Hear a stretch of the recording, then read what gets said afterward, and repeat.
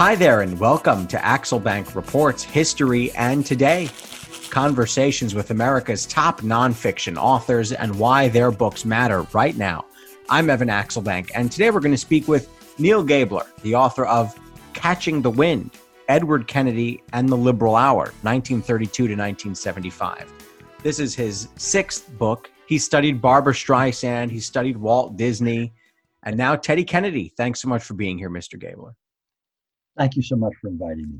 Before we start our interview, I do want to invite listeners to our Patreon page to ask for your support in keeping the show going. Go to patreon.com/AxelbankHistory. We're going to donate part of your contributions to a charity for children's literacy.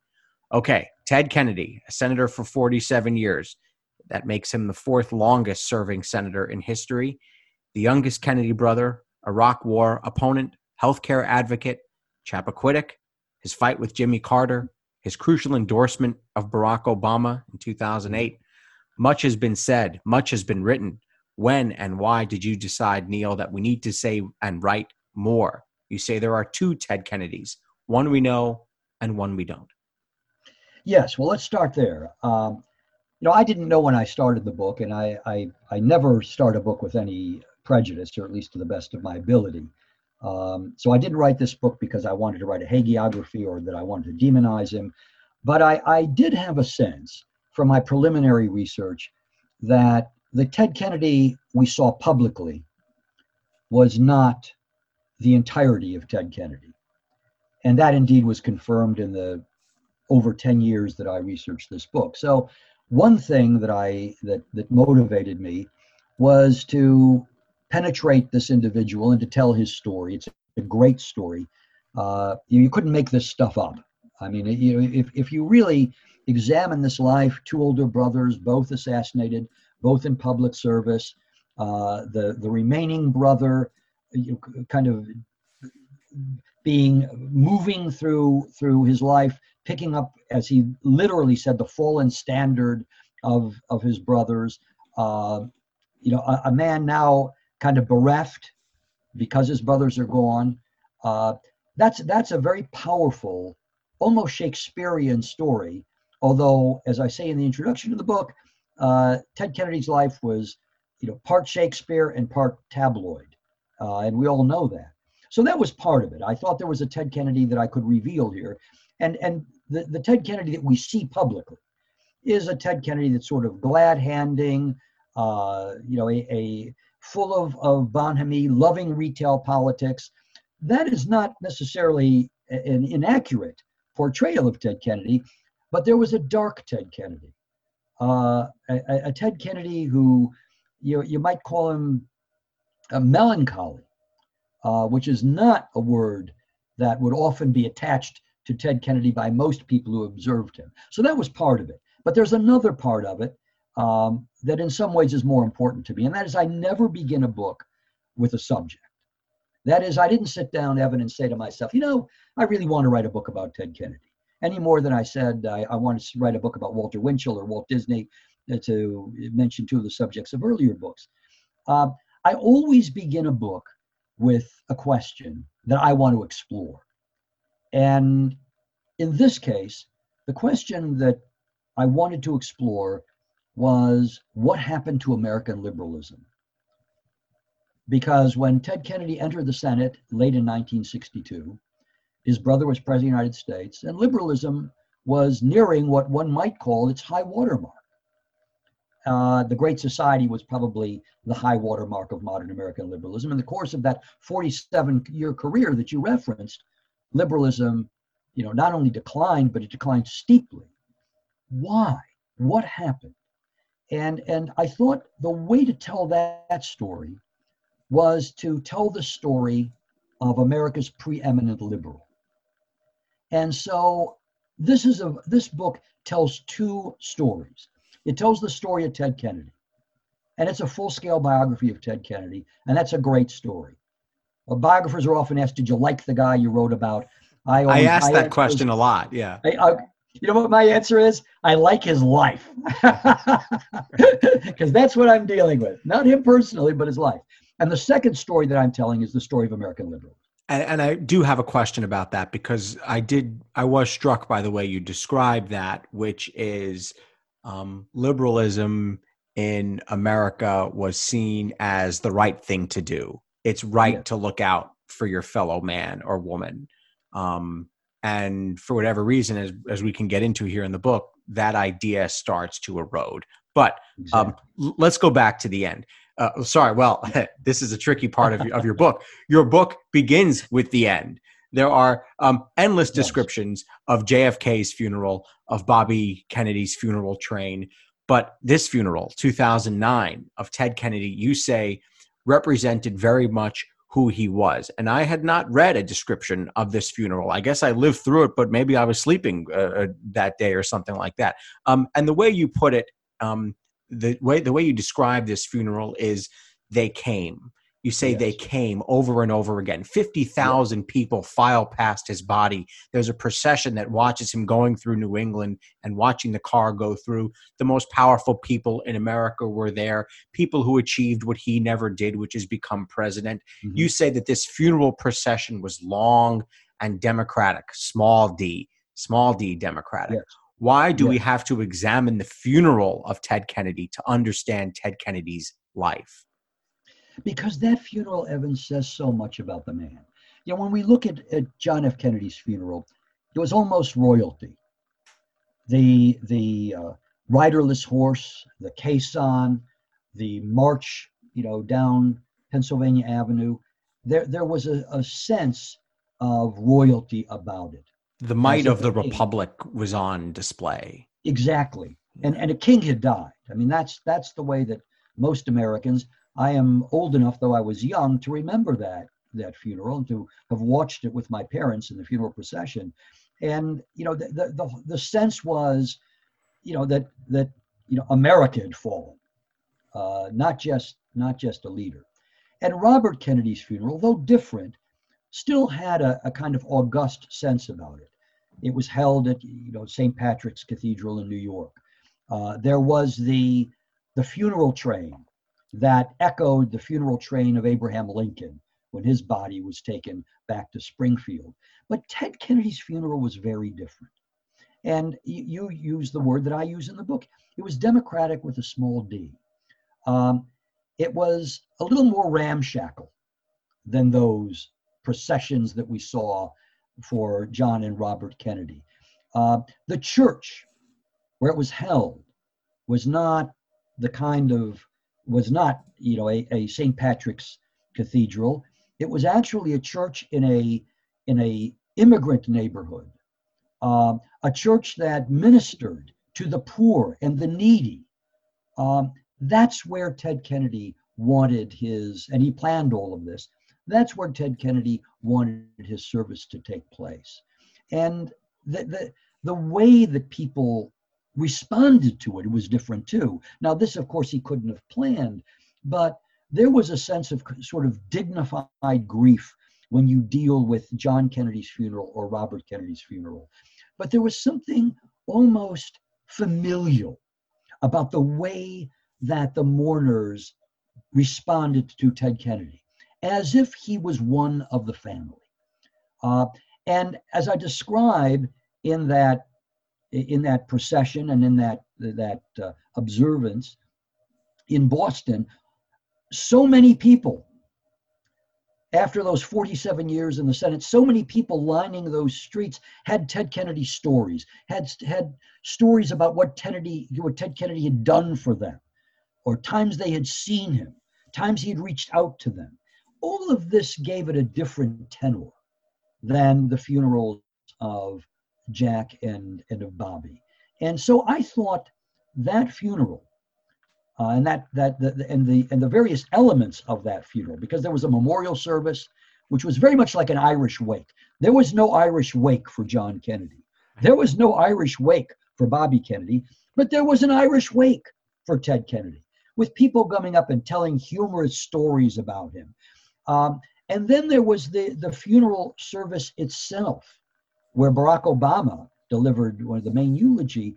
And that service was very interesting because, as I describe it in the book, so many of those who spoke there talk about Ted Kennedy's failings, not about his greatness, but about his fallibility, about all the things he did wrong. You didn't get that at John Kennedy's funeral or Bobby's. Yeah, Okay, no. now let's talk about what he did wrong. Let's Right. talk about what a failure he was in so many respects.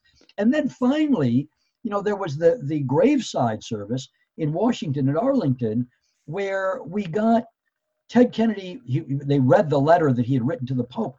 Ted Kennedy's own sense of penance, his own sense of fallibility. You didn't get that at John Kennedy's funeral or Robert Kennedy's funeral. So I thought, for all of these reasons, the democracy of it, the fallibility of the man who was being mourned, and his own sense of his own plea for redemption, really, from the Pope, all of those things spoke to who this man was, and they informed the book. I think they informed the book. You said that the Kennedy drama is Shakespearean, that he at one point was young, he was errant, he was irresponsible. You said Totally. yeah, you said that with his brothers gone, he was now called into service and forced to grow into King Henry to maintain the family legacy. Nothing was expected, but destiny was imposed. Did he ever vocalize his ambition that way? Well, it was thrust upon him. So I don't think he vocalized it. He was Prince Hal, who became King Henry. And he did understand that now this was thrust upon him, this kind of legacy and this kind of burden. Because while he was now meant to carry the legacy of his brothers. And he did take that on, and he talked about it explicitly in a speech that is called, and I referenced this earlier, the Fallen Standard speech, which he gave in Worcester, Massachusetts, after Bobby Kennedy's death, several months after Bobby Kennedy's death. And he said, I'm picking up the fallen standard, meaning the fallen standard of his brothers. So he understood that he now had this responsibility, that the expectation for the man of whom nothing was expected, basically, the youngest senator in the Senate, the Kennedy who was regarded as the dumbest of the Kennedys, the least complex of the Kennedys, was now in the position of being the last remaining Kennedy and the foremost of the Kennedys. But it was a burden, because he had to carry on not only the political legacy of his brothers, but also the personal legacy. He became the paterfamilias of the Kennedy family. He took Bobby Kennedy's 11 children and took them on basically as his own. And he did the same with John Kennedy's 2 children. And of course, he had 3 children of his own. So, that was another burden that people don't really address when they look at the complexity of Ted Kennedy, and he was a complex man, a deeply complex man.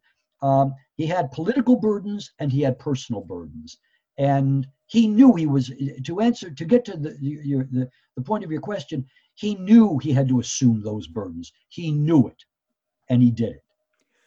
He is born Edward Moore Kennedy in 1932, and it's just occurring to me that this is a family of nicknames.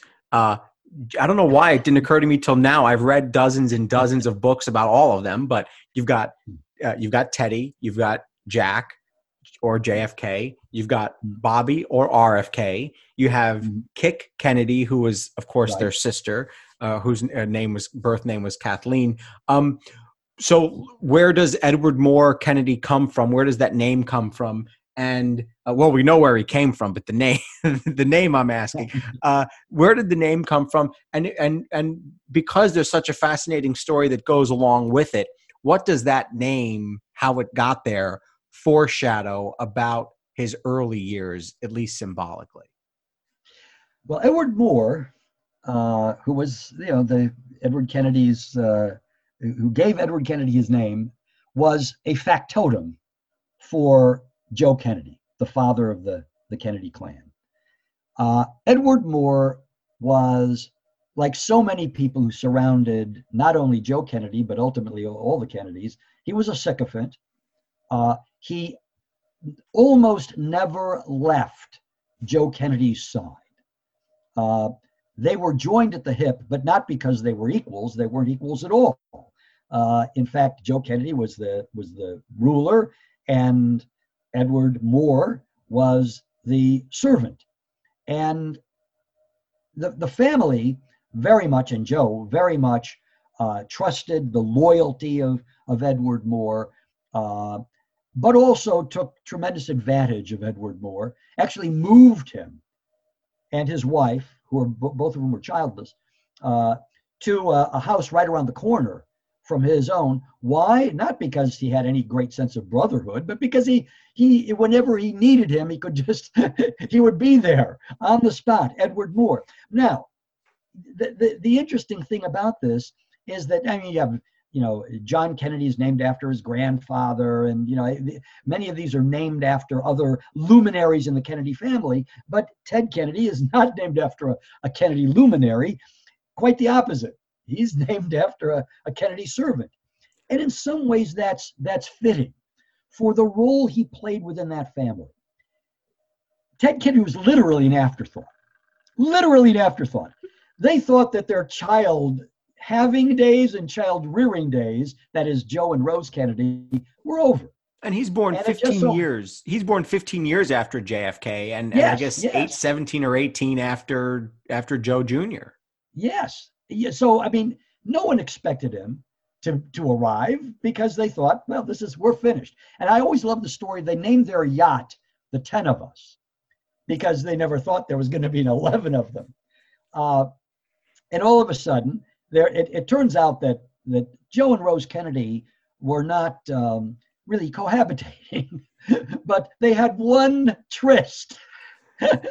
One tryst in this period, and that tryst led to Ted Kennedy. Yeah, and you even have the place in the book. You even have like the place and the date in the book, which I thought was funny. But when it happened.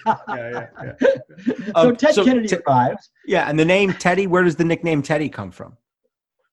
Well, that's I mean, Theodore, Teddy is often a name for that. But in the family, he had a different nickname. In the family, I mean, people called him Teddy. But he also had another nickname, and his nickname was Biscuits and Muffins. Because in the Kennedy family, everybody was supposed to be athletic and beautiful, and it was a very aesthetically driven family. And that was the quest, frankly, of Rose. Rose was, though she's often regarded as a spiritual figure because she was so deeply religious and went to mass every single day. But let's scrape some of that away. I try and demystify some of the Kennedy lore in this book. And one of the things I want to demystify is Rose Kennedy. Because you see Rose Kennedy as being this deeply religious mother, doting mother, someone who was absolutely devoted to her children. Yes, she was deeply religious, but how much of that religiosity was really a kind of aestheticism, the aesthetics of religious worship, and how much was true spirituality is very difficult to determine. And in terms of her devotion to her family, this is a woman who was far more devoted to her trips to Europe and to getting, a beautiful, gowns than she was to taking care of her children. And really her bequest to those children was that they had to have their teeth brushed, they had to be well dressed, they had to be well mannered, they had to be aesthetic objects. And so you have Ted, who's he eats too much, he's overweight, he's not a great athlete when he's young, he's not a Kennedy. He's really not a Kennedy in the mold of the family. He's a kind of violation of the aesthetic principle. And so he becomes Biscuit and Muffins, the little fat little boy whose job it is basically is to entertain the family, to be the family jester. That's the function that Ted Kennedy serves in the family. But I'll tell you this, Evan, that function that he served in the family served him really well when he went to the Senate, because he wound up serving the same function in the Senate. And that really helped him in an institution where deference was required, where the chemistry between and among senators was paramount. He was able, because of the role he played in his own family, to transport those things to the Senate chamber. And he became a very well-liked senator, which led to him becoming a very effective senator. So give us some of the early facts and figures of his early years. The first thing I want to know is, was he old enough? Now, he's 15 years younger than JFK. Was he old enough to even watch these famous debates that the family had at the dinner table over world affairs, and to take part in the incredible competitions that the Kennedy family was always involved in, and yelling at each other, but also golfing and playing sports like football and all these other things? I have vivid sort of visualizations of the way the three oldest siblings would watch after Rosemary. Right.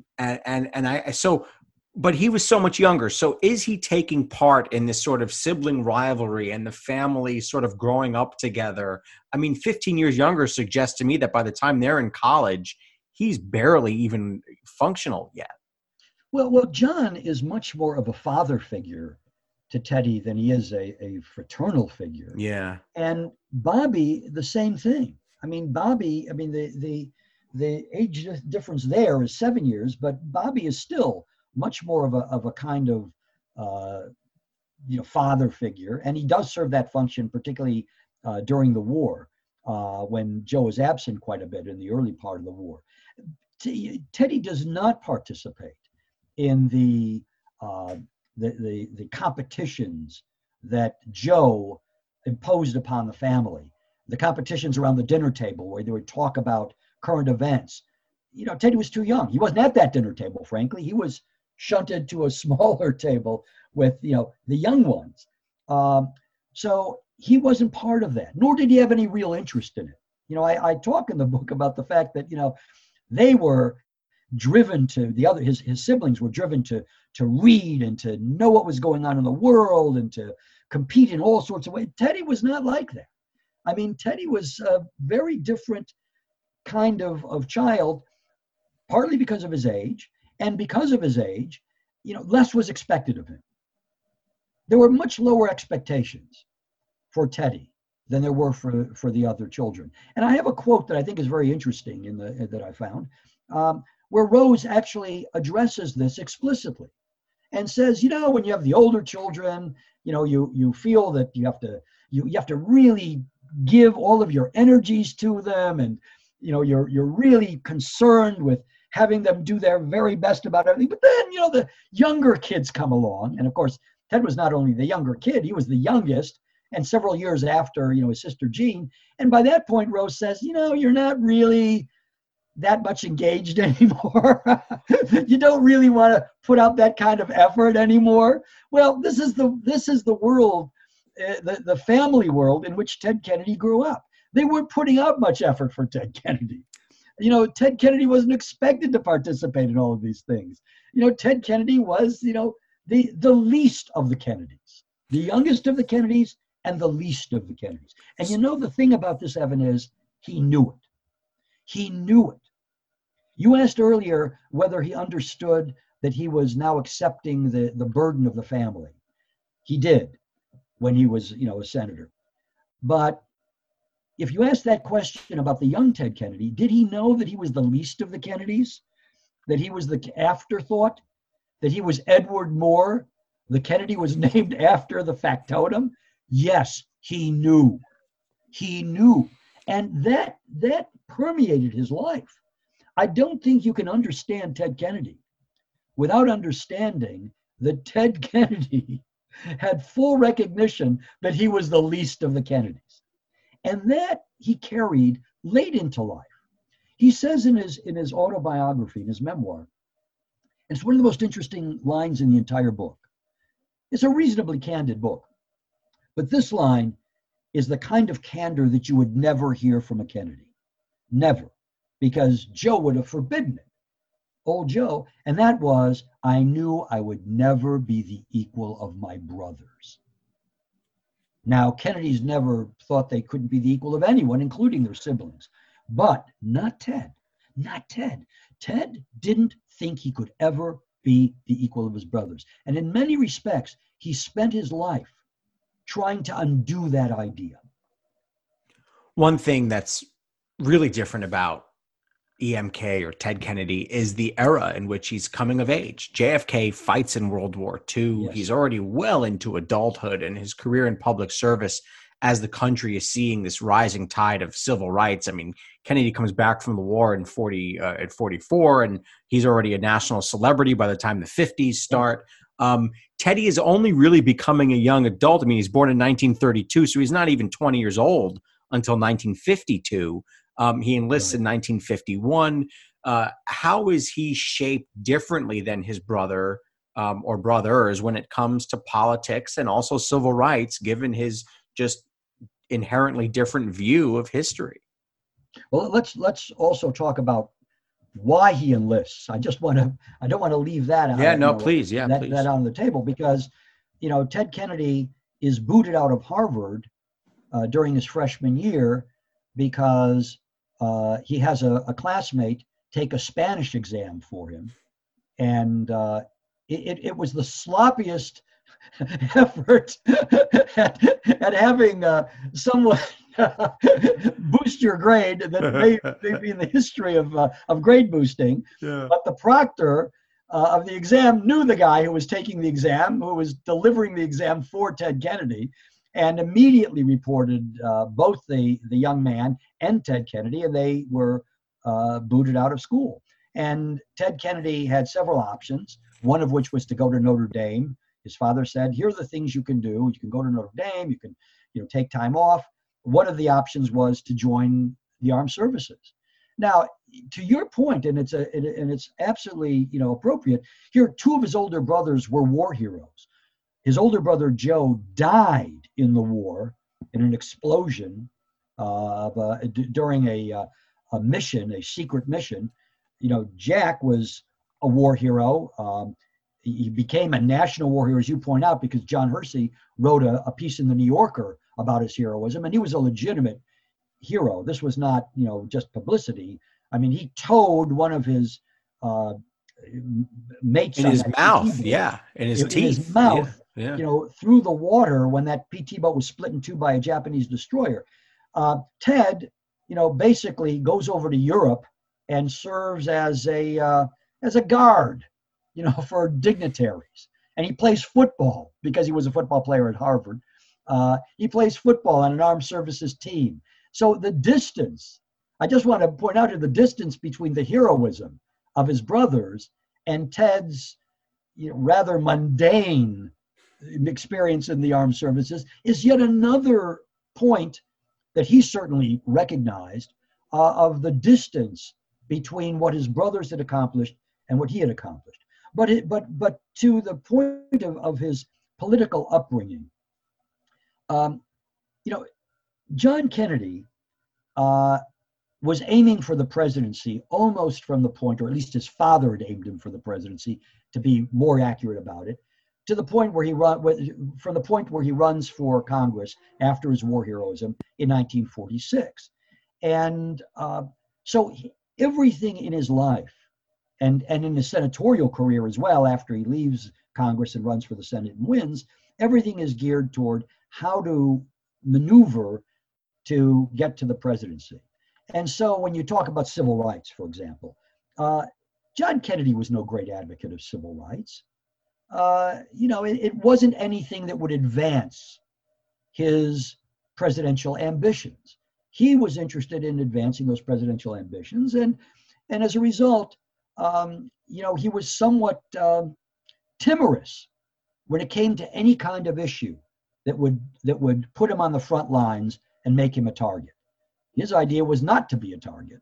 His idea was to be out there and to do everything he could to satisfy the different wings of the Democratic Party and ultimately to gain that presidency. Ted, comes of political age when his brother is already president, and when there's a beginning of a kind of a ferment in America. Civil rights is part of that. And Ted Kennedy, John Kennedy embraces civil rights rather late in his life, although his life was not that long, unfortunately, but also in his presidency. And he doesn't deliver the speech that advances the Civil Rights Act, at that time the Civil Rights Act of 1963, which would be passed as the Civil Rights Act of 1964, until the night of the day that George Wallace stands in the doorway of the University of Alabama to prevent African American students from enrolling. And that night, John Kennedy is so moved by that he gives the speech about civil rights and the Civil Rights Act. But that's fairly late. That's 1963. That's fairly late in his moral education. Ted Kennedy, just a few months later, during the March on Washington, which John and Bobby warned Ted not to attend, the Great March on Washington, where Martin Luther King makes his "I Have a Dream" speech, and they said, don't attend this, because John and Bobby were both sort of keeping their distance. They had embraced civil rights, but they understood the political consequences of doing so. John Kennedy had won the South in 1960. He wasn't going to win the South in 1964 if he was too wholehearted in his embrace of civil rights. And already he had pretty much sacrificed that. But Ted Kennedy went to the march. He kind of hid himself among the crowd. It didn't say, "Here I am, the president's brother." But he did go to the march. And he said that it had a tremendous impact on him. And this is something else, Evan, that I think it's important to understand about the Kennedys generally and about Ted's relationship to it. We tend, I believe, to read John and Bobby into Ted, and to say that Ted is this preeminent liberal because he's carrying that legacy that we've referred to several times of his brothers. But in truth, Ted was the most liberal of the three Kennedys. And I believe there's another process at work here, which is we read Ted back into Bobby and John, and they, in retrospect, become much more liberal than they really were, particularly John. Bobby was transformed by his brother's death, and he did become, a prominent liberal and fought for liberal causes. But Ted was the most liberal because he devoted his entire life to liberalism. And it's because we think of Ted as being this liberal firebrand that we come to think of Bobby and Jack as being liberal firebrands too, which Bobby came very late to that. It was only after Jack's death that Bobby came to that.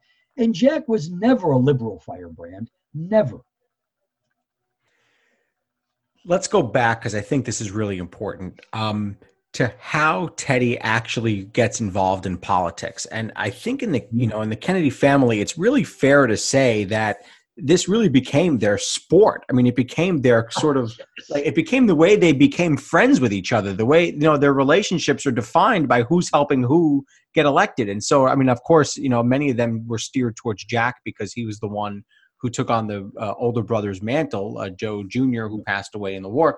But the family goes to helping Jack, and the sisters and the cousins and the female relatives are hosting teas and coffees for him, and they're hosting Jack, and they're kind of showing him off as this handsome guy who can tell a good story about how he's a gold star. His mother's a gold star mother, just the way you all are. And they kind of take part in this retail politics. But Teddy goes behind the scenes. Teddy is the one wrangling votes along with Bobby, but especially, himself just going through the far West, getting as many people to support his brother as he possibly can. I believe you said, yes, he was the vote wrangler. during Yeah, the he was. 1960 campaign. So just talk about what lessons he's learning that would help him become a senator, an effective senator later on. Well, Jack asks Ted what part of the country he wants to be responsible for in the great 1960 campaign. And Ted is interested in the West because, and again, this speaks to all the things we've been saying about Ted and his own sense of fallibility. He knows that if he stays in Massachusetts, he's going to be compared to his brothers. That's inevitable. So he's already thinking about how can he stake out a political career of his own. Now, it was understood that there was going to be a political career because that's the family business. You talk about the family sport. It's the family sport, but it's also the family business. You got to make dad happy. Got to make dad happy. Dad wants, he wants a Catholic president, first of all, because that's a big deal for Right. Joe Kennedy. Right. Joe Kennedy felt that he had been humiliated, condescended to all of his life because he was an Irish Catholic. And his revenge was, but my son's going to be president of the United States. So there. Screw anybody who has ever disdained me because my son, not only one of my sons, but maybe, of the all three of my Right. surviving sons will be president of the United States. So there was that. And so Ted takes the West, and Ted goes through the West. And he goes from town to town, small town to small town, in New Mexico and Utah and Colorado. He and Byron Whizzer White, who was a good close friend of John Kennedy's, and later, of course, becomes a Supreme Court justice, go walking all around and flying all around Colorado together, talking to local precinct leaders and Democratic leaders in small towns and whatever. And Ted gets a political education. Ted receives this political education, which, in point of fact, his brothers really didn't have. I mean, Teddy was a vote wrangler. Bobby was a vote wrangler. There's no question about that. But Bobby was the guy who kind of, used the stick rather than the carrot. He was not a guy who liked retail politics. He hated retail politics. In point of fact, so did John. So he was a guy who would go around and, he was the arm twister. But Teddy was never an arm twister.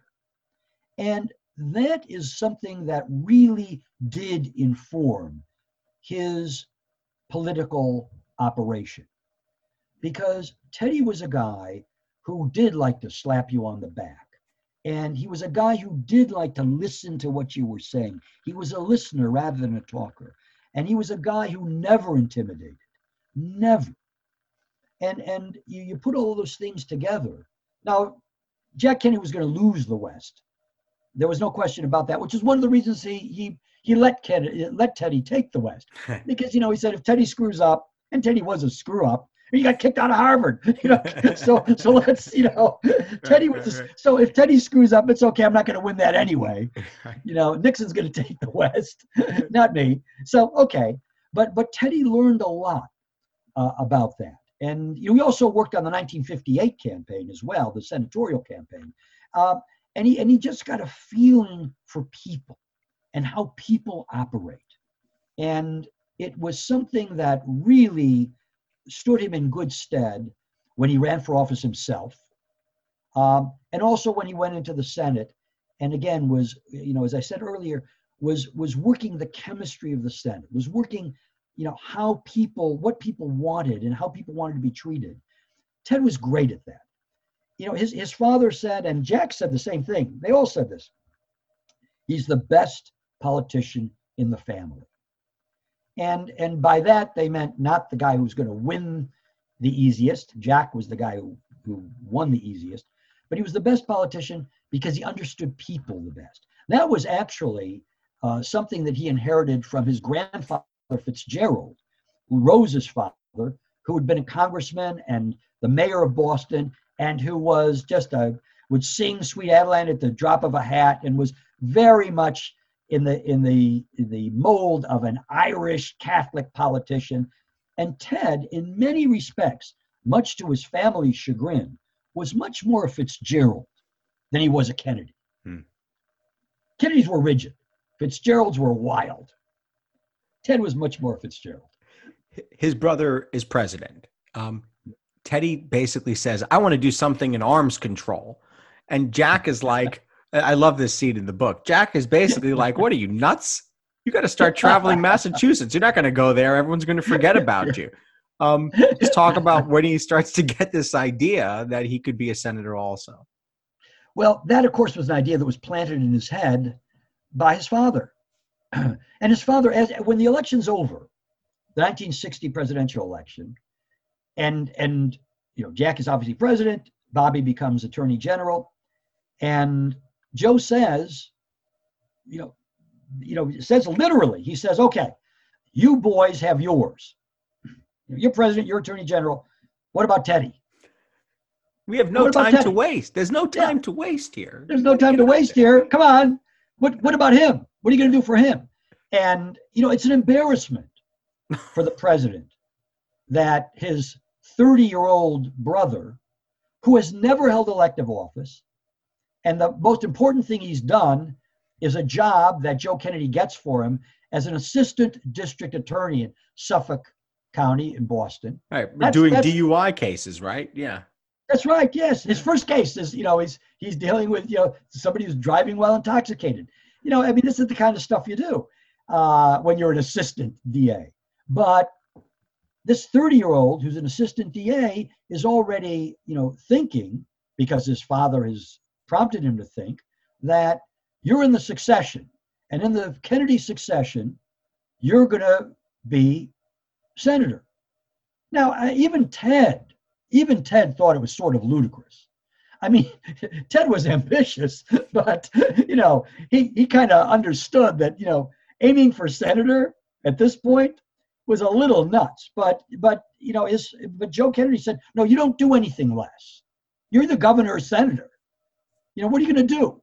No, that's what you're going to do. So Ted is kind of propelled into this idea that he's going to replace his brother. It's John's vacated seat. So he's running in 1962 for the last 2 years of John Kennedy's term. The last 2 years that John wasn't going to serve because he was president. And so Teddy runs for the Senate, even though, again, he has no qualifications for it, which, of course, his opponent he had a Democratic opponent in the primary season, and that was the nephew of the House Majority Leader, John McCormack. So here you have these two great dynasties up against one another, the McCormacks against the Kennedys. And how does he sort of hone this liberalism that you were talking about during this campaign? Some of it comes through in the personal stories that you're telling in the book about how he wins the hearts and minds of these factory workers, even though neither he nor anybody else he probably knows had ever been inside of a factory before. How does he hone this common touch and this idea that there are people out there who need help during this campaign? A lot of this comes from that grandfather Fitzgerald, that I talked about just a few moments ago. Because when Teddy was in high school, he went to boarding school. He would go into Boston to spend his Sundays with his grandfather Fitzgerald. And grandfather Fitzgerald, who I said was an old-fashioned backslapping politician, would take Teddy around Boston. And he would take him, he'd go to the hotels and he'd go into the kitchens. And he'd greet the people in the kitchen.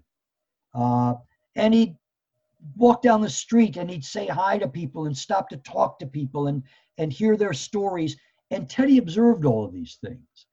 And, if Teddy got his political bug from Joe Kennedy and from his brothers, he got his empathy from his grandfather. And what he understood, part of this, of course, is embedded in him by being the least of the Kennedys. But he understood what it was like to be the least. He understood what it was like to be the person of whom nothing was expected. And so this translated itself into a kind of common man touch that John and Bobby did not have. As I said earlier, John and Bobby hated retail politics. Bobby at one point said to Lawrence O'Brien, who was one of the major operatives in John Kennedy's campaign, later became Postmaster General. He said, "How can you guys stand this? I don't like being touched. A politician doesn't like being touched." And it's funny because Bobby Kennedy was about the most touched politician in our modern history. Yeah. Everybody wanted to touch him, but he couldn't stand it. Ted loved being touched. Ted loved reaching out and having people grab him, and he just loved it. And that's I think it comes from Ted's own sense of his own deficiencies that connected him with common people who also felt deficient, socially deficient. How did the deaths of his two brothers, JFK in 63, RFK in 68, reorient Teddy's life politically and personally? Well, Bobby's had much deeper effect on him because he was much closer to Bobby than he was to Jack. I mean, he loved Jack. And oddly enough, Jack loved him. And I say oddly enough because we always think of the relationship between Bobby and Jack as being so tight. And it was. But, I quote someone in the book as saying, basically, I'm paraphrasing here, but, Jack couldn't have any fun with Bobby. It's just, Bobby was just no fun. But Jack loved Ted and got off on Ted's energy and lived vicariously through Ted, both physically, because John Kennedy had a lot of infirmities physically, and Ted had none, but also loved his kind of hedonism. Now, Jack was something of hedonist himself, but he just loved the recklessness with which Ted could bull his way through life. But when Bobby died, Ted had become very close to Bobby after Jack's death. These were two bereft brothers who found one another. And when Bobby entered the Senate in 1964, the junior of the two Kennedy senators, they had a very strong bond there. And when Bobby died, Ted was as devastated as Bobby was when Jack died, which is to say that he could barely function. We think of the Kennedys as being stoic. We think of them as being resilient. We think of them as being, yes, they face all this tragedy and they keep moving forward. But that's not true. That's not true. That's one of the things what I said when you look at the public Ted Kennedy, and he's moving onward, moving on, even after all this tragedy that envelopes him. But no, he had a really hard time moving on. And initially, he ceased to function in the same way that Bobby ceased to function after Jack's death. But that put the burden after Jack's death on Ted. Ted had to assume that burden because Bobby couldn't function. And slowly, Bobby was able to restore himself. When Bobby died, Ted was also devastated and also slowly restored himself. But when he came back to the Senate, and I think this is what you were referring to, Evan, when he came back to the Senate, he was an absolute dynamo.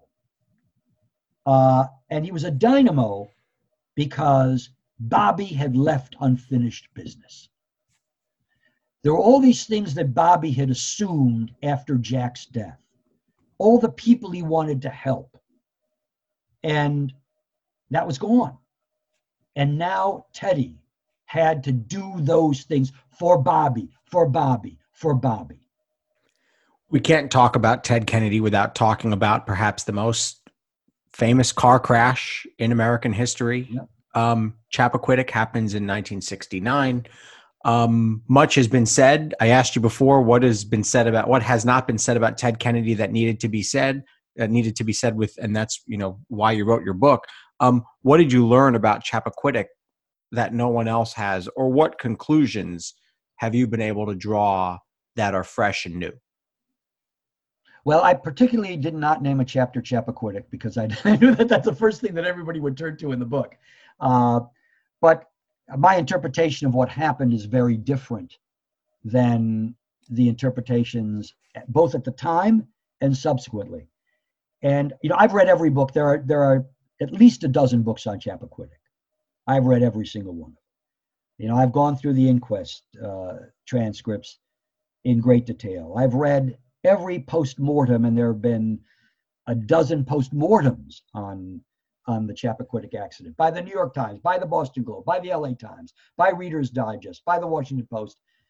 So you go through all of these things, and you come up, in my estimation, if you're honest about it, with a very different view of this event than is the conventional view. And in some, without relitigating it all together, if people are interested, they can read the chapter. It's a chapter, I was very cautious with this chapter because I realized that if I give him any excuse, I'm going to be called an apologist. I knew that. On the other hand, if I, just kind of batter him, which is the standard way of doing things, I would be dishonest. Because here's the thing, Evan, that you got to come. It's inescapable conclusion. He did not murder this woman. I mean, you look back at this and you say, well, he murdered her, and there are some books that say he did. Ridiculous. In analyses. He had an accident. No one who is honest, in the least bit honest, could say anything other than this was an accident. Now, consequences follow from that. His behavior was inexcusable. You know who said that his behavior was inexcusable? He said it. He said it. You can read dozens of accounts, as I said, and they'll talk about there are these discrepancies and these lies and these conspiracies. What's the conspiracy? I mean, let's just clear it away. Conspiring to do what? What was the conspiracy? To say that he didn't, have the accident? I don't see that anywhere. He didn't particularly behave particularly well when he didn't report the accident.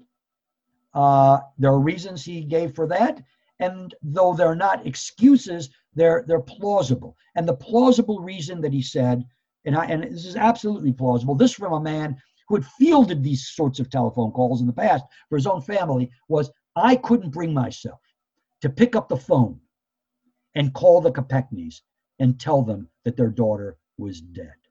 Now, that's a lie? That's a conspiracy? That's a what? No, that's absolutely, totally plausible. It's not honorable. I don't say it's honorable.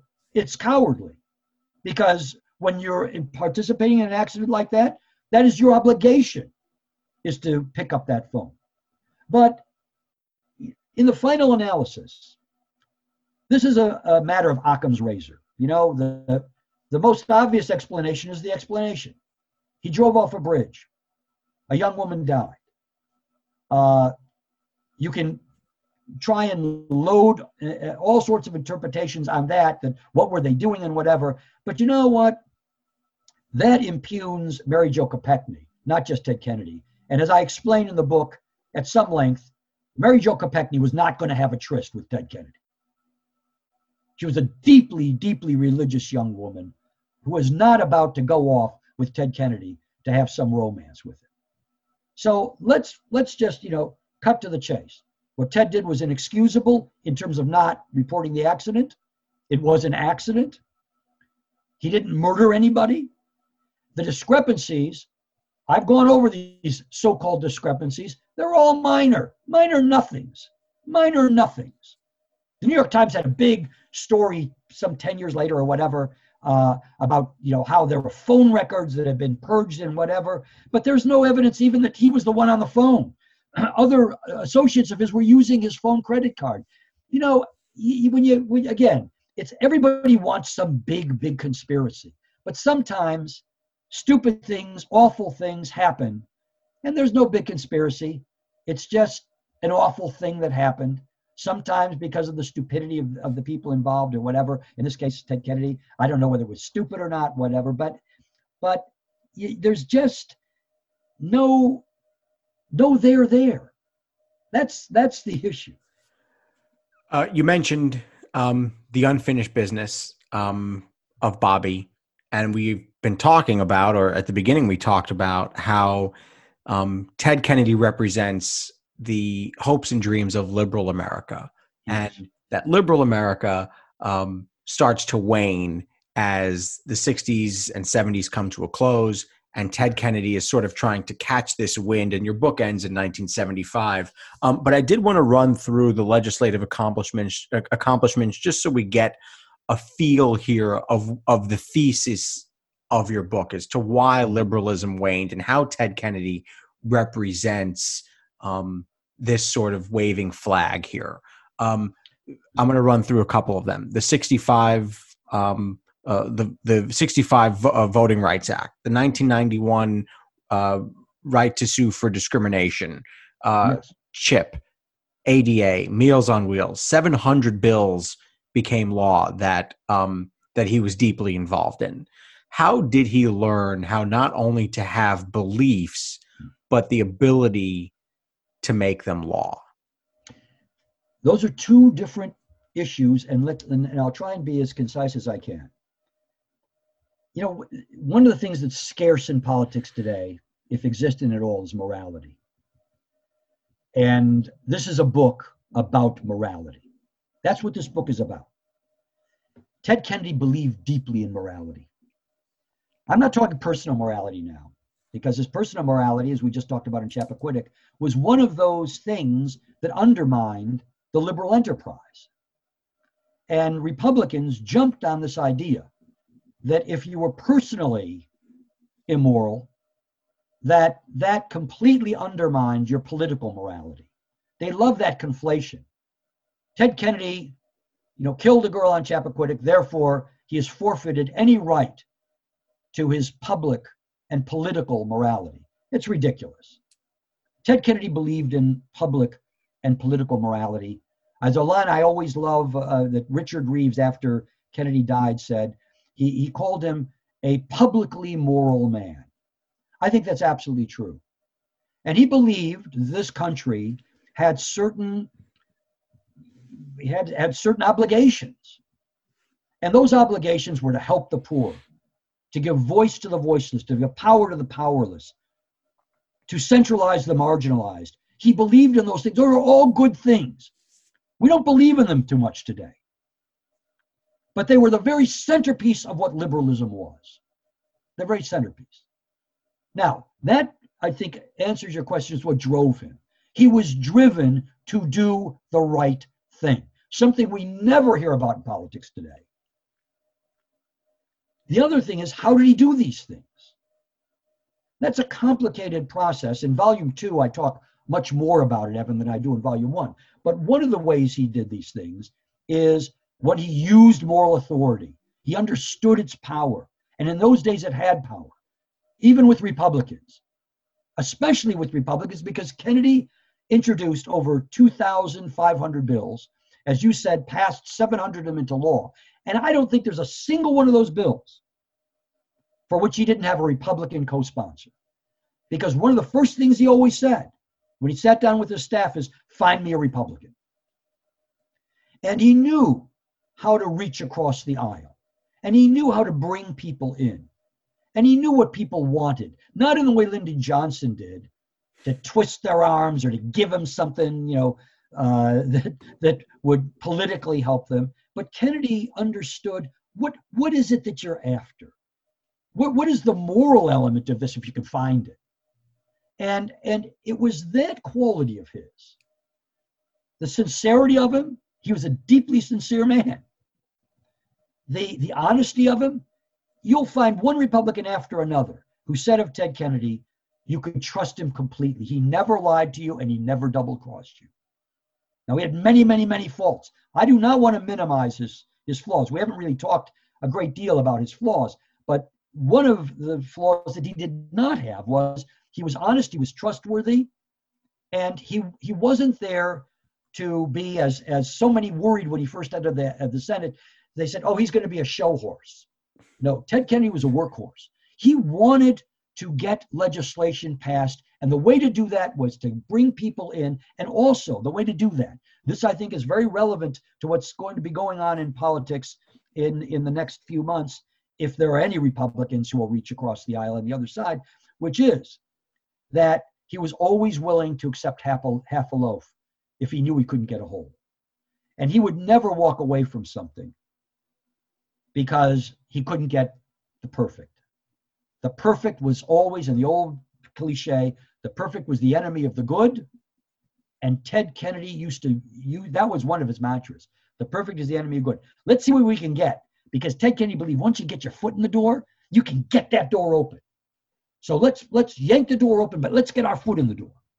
Your book goes to 1975, and the best news of all is I often, in my reading habit, have to wait years and years and years for volumes 2s and 3s and 4s and 5s, and I'm busy waiting for volume 5 of Robert Caro's legendary biography of LBJ. But the good news is that this book is already done. Volume 2 is already finished, apparently, so that's great. That's beautiful. What can we expect in Volume 2? And if this one is called Catching the Wind, the second one has a different title, and it kind of plays on the first one. Explain that. Well, this one is Catching the Wind, and it means obviously catching the liberal wind of the Great Society, and before that of the Kennedy years, and Ted trying to ride that liberal wind when all of these great pieces of legislation, some of which you mentioned, the Civil Rights Act of 64, the Voting Rights Act of 65, the War on Poverty, Medicare, all of these things, they're carried by the wind of liberalism. Volume 2 is called Against the Wind, and it's subtitled Edward Kennedy and the Rise of Conservatism. And it tells the story of how, after riding the wind, Ted Kennedy now is going to be facing into the wind. The conservatism, attempts to stop everything that Kennedy and liberalism sought to do. It's the end of government activism. It's the end, quite frankly, if I can be very blunt about it, it's the end of big-hearted America. Well, we're certainly hoping that you'll join us for a second discussion once Volume 2 is out and about. I'd love to. I want to ask about a personal story. Before we started recording, you told me something incredible, that you were in the room for the moment when Bobby Kennedy was shot and killed in the hotel. And I want to ask, you don't have to describe the whole thing, but I want to ask how being a part of that experience may have in some way driven you to tell part of the Kennedy story. That's a very interesting question, because, as I said earlier, right at the outset, I try not to come to a book with prejudices. And I didn't come to this book saying, I love Ted Kennedy, I can't wait to write about him. I was interested in the Kennedys. I was interested in the Kennedys for the very reasons that we have discussed in our time together. That I do have some admiration, particularly for Bobby, who I had tremendous admiration for, of people who devote their lives to those who need their help, but they get no benefit politically. What was the benefit for either Bobby or for Ted, for that matter, politically? There was no benefit. Ted was going to be elected to the Senate repeatedly, except for 1994, when Mitt Romney was his opponent, and I tell that story in Volume 2. But you do it because it's right. And that was something that attracted me to Bobby Kennedy. And it did attract me to Ted Kennedy, although, again, I always try and follow the story where it leads. I don't try and direct that lead. And I tell the story of Ted Kennedy, warts and all. And there are many, many things about him that are not admirable. But in the case of Bobby Kennedy, I was working I was just finished my freshman year of college, and I was working in his campaign. And I worked all the way across the country with a couple of friends. We drove across the country and ended in Los Angeles because of the California primary. And, we were in that room, as I said, at the Ambassador Hotel when he was shot. That episode had a tremendous impact on me. In some ways, part of the impact it had on me was very similar to the impact it had on Ted Kennedy. When Bobby was shot, Ted said, basically, in so many words, it's all over. It's just over. Now, I said that he regained his strength and he came back to fight for Bobby's causes, but he always felt Ted Kennedy was a personal fatalist. And he thought, if I run for the presidency, I'll be the third Kennedy brother to die. He was a political optimist and a personal fatalist. But I remember having that same feeling that day as they herded us outside the hotel, and we were on the sidewalk, and we didn't know what the situation was exactly. We'd heard that Bobby Kennedy had been shot. We didn't know how seriously he'd been shot. We were all basically praying. But I felt, God, this moment, and I remember it even now so vividly, this is the end. I mean, you can't have this man who wanted so desperately to save the soul of America. That's why he ran that campaign. You read that speech, and I quoted in my book, when he launched his campaign, basically it was, we're fighting for the moral leadership of America. That's what we're about, the moral leadership. And I thought, well, the moral leadership is gone. And I'm certain at not only a conscious level, but a deeply unconscious level, but a powerful one, that's been with me throughout my life. And so to answer your question, I wanted to write a book about liberalism, but I also wanted to write a book about political morality. I didn't know when I started this book 10 years ago that it was going to be as salient as it is now in a country that's basically devoid of political morality. But I think that was the motive force behind this book. That's what this book, look, you want to read a book about political morality. I'm not trying to sell the book. This is the book. This is the book. That's why I wrote it. Neal Gabler, author of Catching the Wind, Edward Kennedy and the Liberal Hour, 1932 to 1975. Thanks so much for joining us. Thank you. Certainly check out that book and his others on Walt Disney and Barbra Streisand. I do want to invite listeners to our Patreon page to ask for your support in keeping the show going. Go to patreon.com/AxelBankHistory. We're going to donate part of your contributions to a charity for children's literacy. And thank you for listening to Axel Bank Reports History and Today, conversations with America's top nonfiction authors and why their books matter right now. Be sure to check us out on Facebook, Twitter, and Instagram at Axel Bank History. We're going to update those with clips from the show, guest announcements, and book recommendations. We'll see you next time. Thanks.